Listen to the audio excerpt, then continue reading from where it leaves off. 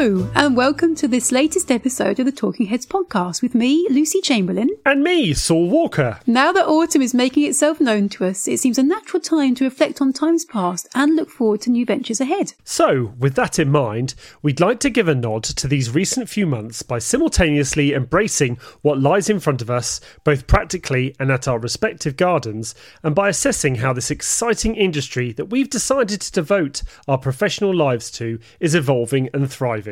So many of us are showing this sector's true grit by quietly propagating new stock, dreaming up fresh initiatives, looking to new ways of working and generally supporting the trade. And our aim via this podcast is to muse on developments and showcase these horticultural heroes. We'll bring you 2 short 20-minute episodes each week, plus a longer bonus monthly interview. What more of a reason do you need to join us on this journey? Let's once again step into the busy and exciting world of the modern head gardener.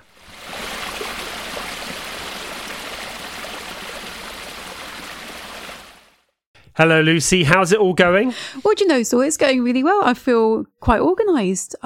It's a nice time of year when jobs are getting ticked off and things aren't running away from me. And yeah, you know, the garden's looking nice and tidy. We're getting all the leaves tidied up and getting some leaves are falling, aren't they? Thinking about pruning and got a few projects on the go. So it's all nice at the moment. Thank you. What's the term? A fruitful mellowness going on throughout the land, I guess. That's very good. That's very appropriate. Yeah. And the temperatures are still, you know, it's a weird time of year. And actually, my apprentice, Claire, is just getting used to the working outdoors at this time of year.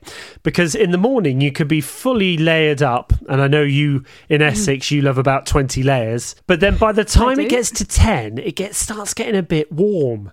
And then the layers come off, and then suddenly by about lunch, it can feel like late summer again on some days. That's the beauty of the layers, Saul. You know, you can put them on, you can take them off, and you can regulate your body temperature at this time of year when things are, like you say, sometimes mild and sometimes a bit, you know, dank first thing in the morning. And if the wind gets up at this time of year from a northerly direction, it's pretty rubbish, isn't it? So yeah, for me, layers are the way, and a nice windproof layer on top of my waterproofs is how I like to roll. It is surprising what the wind direction does. You're absolutely massively right. If it's coming from the north or the east, you might as well just keep your jumper on all day. Yeah. Well, especially us we're on the the East Anglian coastline there. If it's coming anyway from Scandinavia, which where my cousin lives, then hold on. It's going to be unpleasant, or like you say, northerly. So what? Tell me what? Because I'm quite honest. I wear loads of layers at least 4 on the top, and definitely 2 on the bottom. What do you have on? I have a pair of trousers. No, I have more than a pair of trousers. I have a pair of trousers, a shirt, and I crack out my jumper at some point at this sort of end of October into November. Again, I'm going to sort of big up the West Country mild climate. I was just going to say that you West Country boy, yeah. So it does depend, but I don't. The thing is, I know a lot of people like to have their thermals, and like you're not the only one. A lot of people do wear, their layers. It's just never appealed to me. Firstly, I am a large man, which helps. You're a big burly boy. I've got a few layers that I can't take off. Let's just say that, over the posterior and around the gut region. Is that the area? Right. So that's good insulation. But I don't know. And the other thing is, I know a lot of people like to wear full waterproofs, but I actually find them quite restrictive. Oh, what? You're just boasting now? Because hang on. You don't wear waterproofs. I wear a coat. And you're the West Country. Yeah, exactly. How come you don't go mouldy? Well, that is true. I do smell like a wet dog by the end of the day. But I'm glad we do this podcast virtually. Yeah, that's true. But no, I don't mind. I don't mind getting a bit. I do mind getting soaked.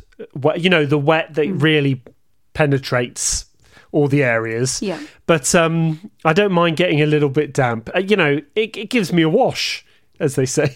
Oh my goodness. Do you know what? To be fair though, when I first started as a full-time gardener, I spoke to my husband and I asked him, because he'd already been a full-time gardener for quite a few years. And I said, what happens in the wet weather? And he said, and it's true. He said there's very few days where you actually get rained off completely. Yeah. And that is true. And there are, on those days, I'm very lucky that I have a few strings to my bow. So I'm not just a gardener, I'm a writer as well, and I do other bits and bobs. And because I'm self-employed rather than, full-time, I can chop my days around. So if I can see in the forecast that the day is going to be full-on wet from 8 till 5, then I will make that a writing day, or I will do something else. That does help. So it does. I'm so lucky to have that flexibility. It really does help. But as I say, even that there's so few days when you actually are rained off completely as a gardener. And I think if it starts heavy showering, you just go and stand under a tree and muse, have a good think about things, cogitate. That's what it's all about. That's it. There's a lot of stuff going in our head gardener brains all the time. We're people might think that you've zoned out and you're thinking maybe about what you're going to have for tea that night when you're standing under the tree watching all the rain pitter-patter around you. But actually what you're doing, you're thinking about renovations and planting plans and what can happen in the garden next year. That is a great link, Lucy. We've been doing this podcast for a bit now because you are linking things in great, because that is the subject. I see what you did. Slick. That is the subject of tonight's podcast. It's this time of year is a great time to start thinking about those renovation projects you're going to do on borders, or at least starting to think about the kind of editing or the kind of additions you want to make to planting schemes throughout the garden, because the years sort of come to an end. So the planting and the plants have done their thing, but they're still there, and you can start having a really good plan about how you're going to move things, what's going to come out, what's going to be added. And to be honest, this is a great time to do it, because by the winter, you're actually going to start removing all the top growth on herbaceous plants, etc. So you probably lose a sense of what's going on. So now is a great time, and I know it's a great time because, Lucy, I know that you have just started, or have you finished? I don't know. You're renovating a bed at East Onland, aren't you? We are, yeah. I mean, I've very, very briefly touched on this in past episodes, but we are renovating massively our blue cedar bed. So it's quite close to the front entrance of the house. So, and it's very, very close in proximity to the main driveway. You drive past it, and so all the visitors to the house get to see this wonderful bed. But at the moment, actually, it's looking a bit shoddy. It's devoid of things because we've deliberately cleared some plants out. And then what we've been busy doing is forking over the earth, adding some bone meal, enriching it. When it was dry, a few weeks, if not months ago, had the seat hoses on to irrigate it, to really wet it up, getting it ready for planting. And, this bed has a colour theme to it. It has, predominantly variegated white and yellow and a little bit of purple, but not too much purple. It's mainly the yellows, the goldens, and like I say, the sort of white variegation that we're going for. And I say we've got this massive big cedar tree that must stand at least 20 meters tall, if not more. It's a very mature specimen. And we're on light sandy soil, which again I've mentioned before in the podcast. So we are in that area trying to plant up things that are relatively drought resistant. I am going to put seep hose under this bed because I do want the new plantings to really get a foothold. And we do, in very dry spells, any plant massively will struggle under that bed.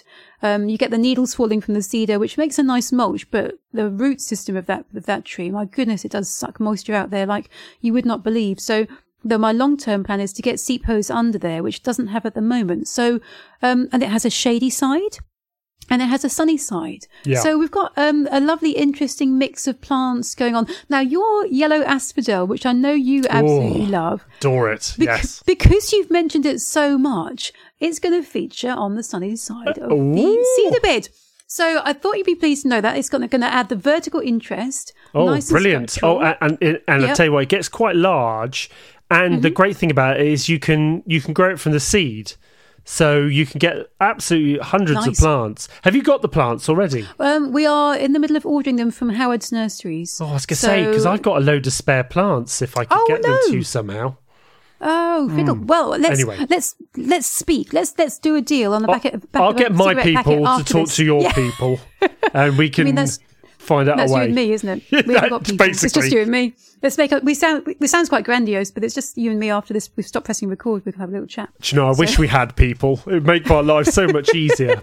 But yeah, that's what we've got going on at the moment. So we've chosen essentially what the process that we've had. I need to be very careful when I put new plants into the garden.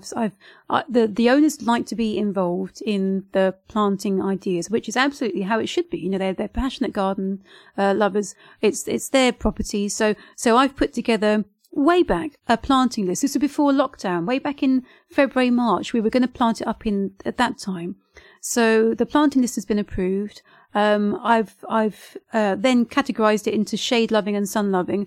I've handed over the design to Jade, our apprentice, because she loves the positioning of plants. So she's nice. really, really enjoyed learning about the plants that I've put in the list and understanding their textures, their forms, their colors, their seasons of interest. So she's put together some planting plans. I've been looking at those and sort of signing them off and saying yes, or just making little modifications and tweaks here and there. And, Howard's are our main, supplier, wholesaler in East Anglia that we're going to be using. Sometimes they have plants in pots. Sometimes they've got a lot of bare rootstock, which makes the cost massively in our favour. Because it's a large area to plant. We worked out there's about 50 square metres to plant up, which is quite a decent size of a bed. And yeah, over the next few weeks or so, we will get the plants in, and we're also going to put some bulbs in, lots of narcissi, because of the colour theme, and we want to extend the season of interest way into the spring. Aconites, narcissi, all sorts of little treats as well. Lots of woodland plants we're going to get in there, erythroniums, maybe some, I'll say I'm not quite sure yet because we've got to, the more delicate stuff hasn't quite been signed off by the family. So I need to be a bit careful what I say what's exactly going to go in there. But my idea is like a woodland carpet, a tapestry of all sorts of lovely, sumptuous things. So we'll see how it goes. Sounds beautiful. Renovation is quite a key skill and task, I think, both amateur and professional gardeners. I think it's one of those things that's misunderstood because everyone knows how to put in a border, or they know the plants they want. And for someone like me at Stonelands, we had ours designed, by quite a high-end designer. So there is already a palette of plants there. And the temptation is to just leave it to do what it does. But I don't think people understand. Borders are living, breathing, evolving things. They change every year. I'd say out of all the plants that were put in during the design and build phase of the herbaceous borders at Stonelands, we probably lost about 30% of the plants. Now, not through being a really bad head gardener, although, the jury's out on that. They're not. They're back in and they're giving you the thumbs up. That's very kind, Lucy. My people will talk to your people. All right. But it is just the way borders work. Plants move around. You'd be surprised how much the design of a border will change just by things dying or self-seeding elsewhere. If I took photos of the beds as they were 8 years ago compared to today, they're completely different. So... Yeah. Keeping in mind that you always need to be thinking about how you're going to renovate a border. And when we say renovate, we're not talking wholesale, take everything out and restart. What we're talking about is that subtle editing and switching things up and splitting things up, or even knowing when to change part of a scheme that isn't working. I think one of the pitfalls, especially when you've got a design garden by a big name designer, is not to think, well, that's not working. I think sometimes you think, oh, another year, I'll leave it another year, I'll leave it another year. It'll work one day. But if a part of a border or part of your garden isn't working, change it. Because the example of when to plant a tree being 30 years ago is best and then second best is today is this. It comes with the borders. A border takes many years to mature. If you leave it, it's just going to take many more years for you to get your perfect border. So if something isn't working, take the bull by the horns and go and renovate that bit of the border. What's the worst you can do is it won't work again and you have to keep going again. That's one of the delightful parts of our job in some ways, is that we're constantly experimenting and evolving the borders ourselves. But renovation is really important. And I think some gardens, and we all know, we've been to some gardens, especially historic gardens, where if they've not quite got the renovation process, the cycle right, and you can see, and we call it tired planting, the planting looks very tired. Things have got woody, or there's just big holes where you knew there was herbaceous, or the classic is where you see a big crown forming herbaceous plant obviously has dead plant in the middle, and it forms this ring because you know that they haven't been split up. So it's essential to understand when you need to go and make that intervention in the border to keep it fresh, to keep it lively. And it's a really great time now. Now, the way I do it is that I had to go, because we've got these beautiful bamboo, my bamboo canes. We've got 100 bamboo canes. I've admired them. I've even touched them.